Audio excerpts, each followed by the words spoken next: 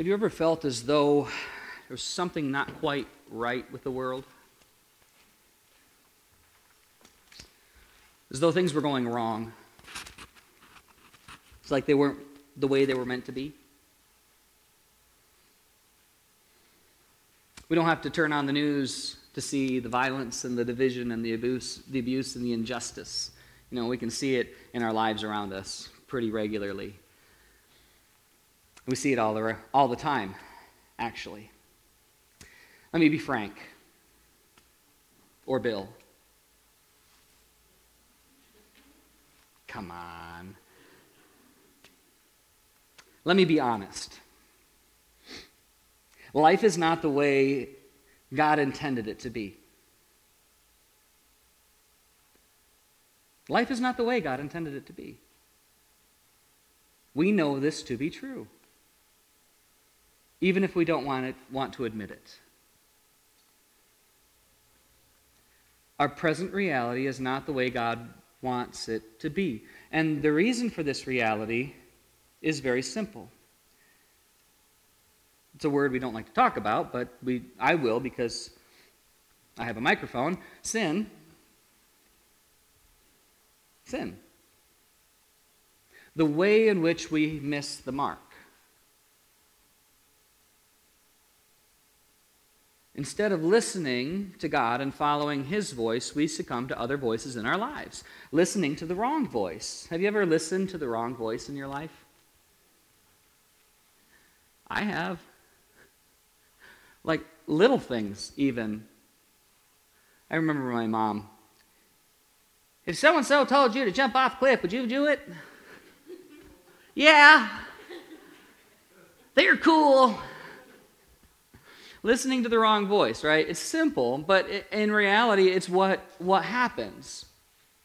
And we succumb to that wrong voice for so many different reasons. Temptation, the allure of it, the perspective of what it might bring, the get rich quick. It's going to solve all my problems. If I only eat pickles and drink vinegar every day, I'm going to lose 100 pounds a week. Right? If only I love bread and butter pickles. Listening to the wrong voice can lead us astray. And we've talked about that some over this series. And as the series comes to an end, we know that listening to the wrong voice and falling into the trappings of sin is what led Adam and Eve out of the garden. It cost them to the garden, and paradise was lost. But deep inside of them, there was this desire to return to paradise, because there was an ideal. There was this ideal of what it was supposed to be, to return to the king's garden. You see, we still long to experience that life, don't we? That way that God created us to live. We still long to live in the garden. That's why we know that there's something wrong. Because we can think there's a better way. We can perceive it. We can capture it in our minds. Throughout the Old Testament, living in the garden of God was talked about as living in the promised land. And this land that God would give to His people, it was meant to be a blessing that would in turn become a blessing to others. And that's what we talked about last week as we talked about Abram. And it was a place of joy, of gladness, and of thanksgiving. It was to be a place of justice. It was to be a place of righteousness, of salvation. It was to be a place where the people of God walked with God again, as Adam and Eve did in the garden in paradise. And Israel struggled to embrace that life that God called them to, which is why when Jesus came into this world, and He started His ministry, He kept calling people to live into this life that God wanted them to live, to experience. And His message was really simple and straightforward. If you remember in Jesus' early ministry, he said his whole message was simple. He said, repent, for the kingdom of God is at hand. That was His message. And in the original language, we have the stereotype when someone says repent, we go, ooh, chills, don't want to talk to that guy. right? But in the original language, in the Greek, the word repent is metanoia, which means to change your mind, to see, to turn and see, to think and act differently. Jesus didn't call people to change their location, like go over there to the promised land, to the kingdom of God, go over there to that place, to move. He called them to change their heart and their lives, because the promised land was not a physical place, was not a physical location. Instead, it was an attitude of the heart that gave direction to a person's life. You see, Jesus didn't talk about the promised land, he lived it. He lived it out fully in his life. He was the embodiment of the kingdom of God. He embodied it in the world. So when he talked about the kingdom of God and it being at hand, he meant literally, quite literally, that the kingdom of God was like at hand, like hands, like right here. It's right here, folks. The kingdom of God is right here at hand because I'm right here. That's what Jesus was saying. The kingdom of God is at hand because I'm at hand. I'm right here with you in the world. You see, in Jesus, we see the life God wants for us and what God wants for us to experience and for what God wants for us to live out. Jesus taught about the kingdom. I don't know how many of you have read the Bible and like to take notes and numbers, but Jesus taught about the kingdom of God 118 times. Did anybody know that? Show of hands. Y'all counted it, right? No, I'm just kidding. 118 times Jesus teaches about the kingdom of God. And there are countless other examples where the kingdom of God is literally poured out into the world in Jesus' life. So in Luke 8, for example, we hear this story. One day, Jesus said to his disciples, "Let's cross to the other side of the lake." So they got into a boat and started out. And they set sail across, and Jesus settled down for a nap. But soon a fierce storm came down on the lake, and the boat was filled with water, and they were in real danger. And the disciples went and woke him up, shouting, "Master, Master, we're going to drown!" And when Jesus woke up, he rebuked the wind and the waves, and suddenly the storm stopped, and it was calm.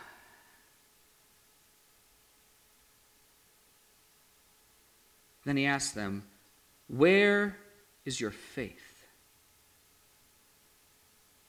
And the disciples were terrified and amazed. "Who is this man?" they asked each other. "When he gives a command, even the winds and the waves obey him." You see, so Jesus is calming a storm.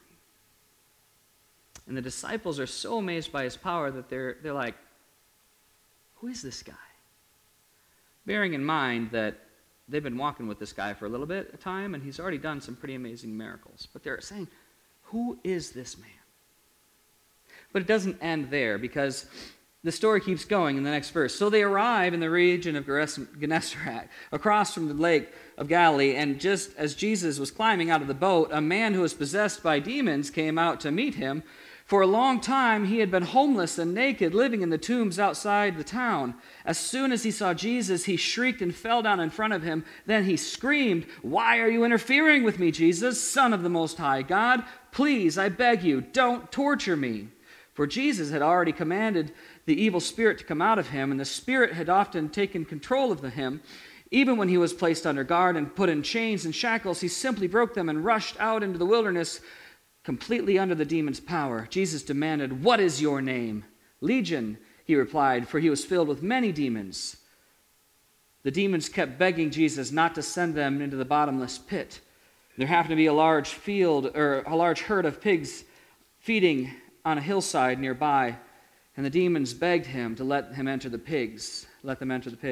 So Jesus gave them permission, and the demons came out of the man and entered the pigs, and the pig herd plunged into the steep hillside and into the lake and drowned it.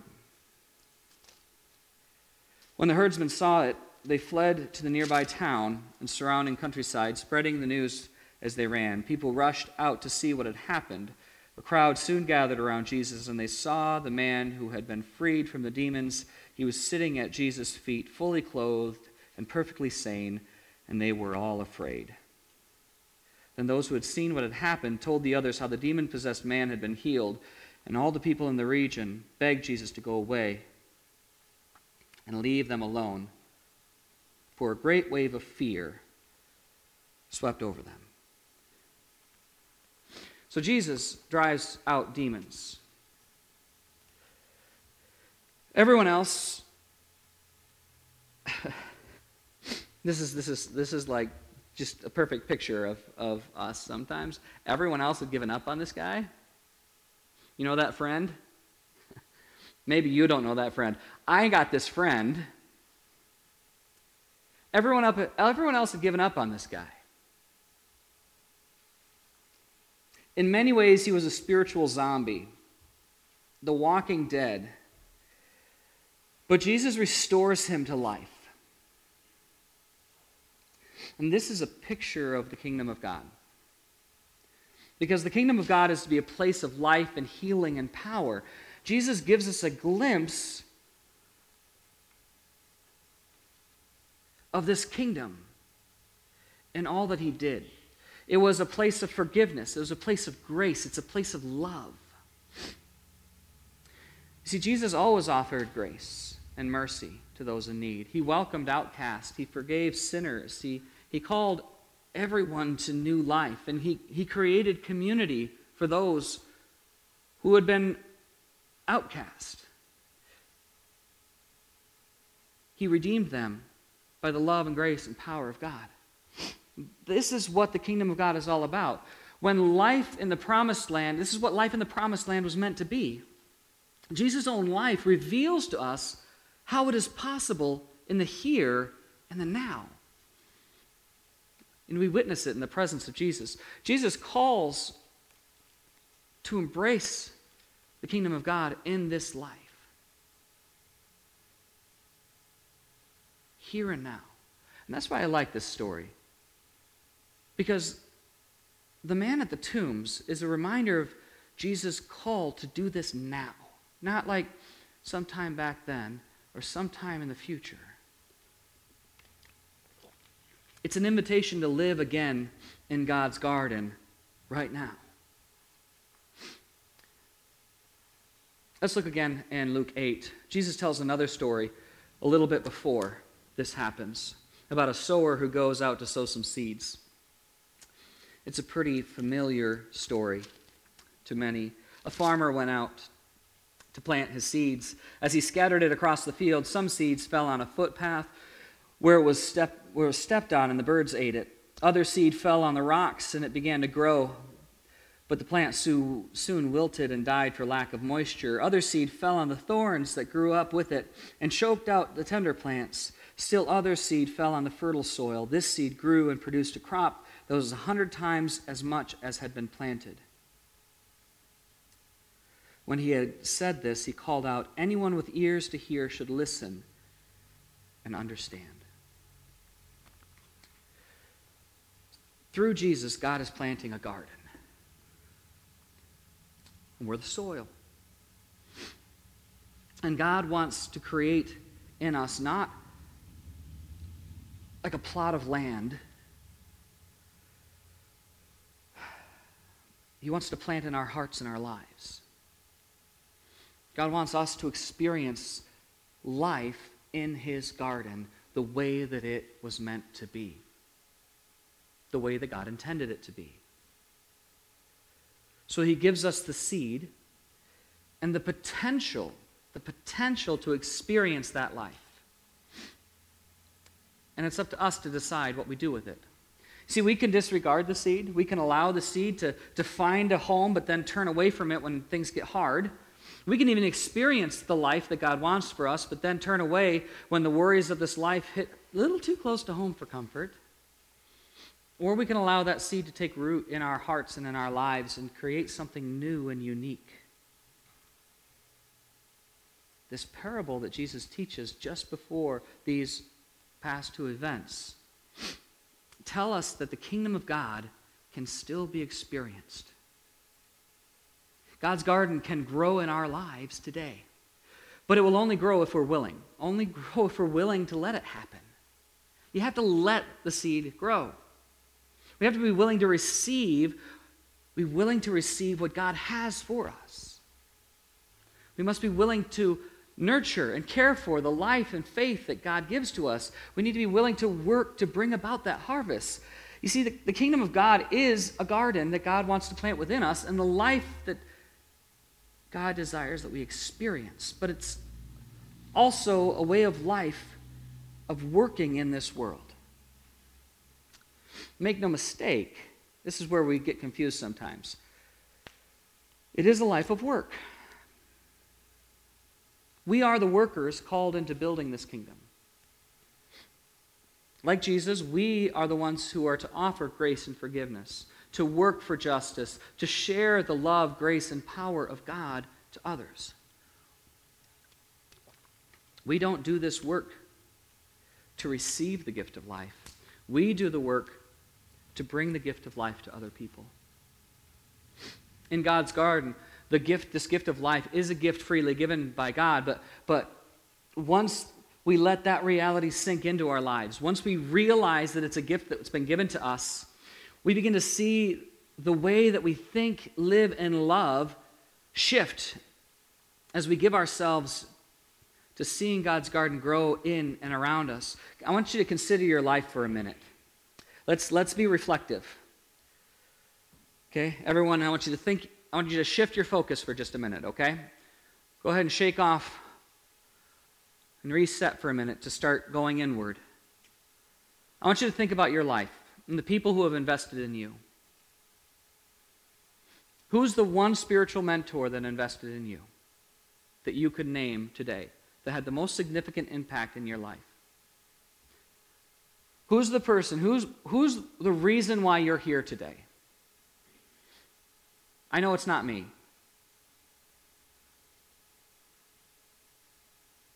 I'm not here because of you today. I'll be honest. Living in God's garden is a gift. We're all here because somebody gave their lives for the building of the kingdom in our lives.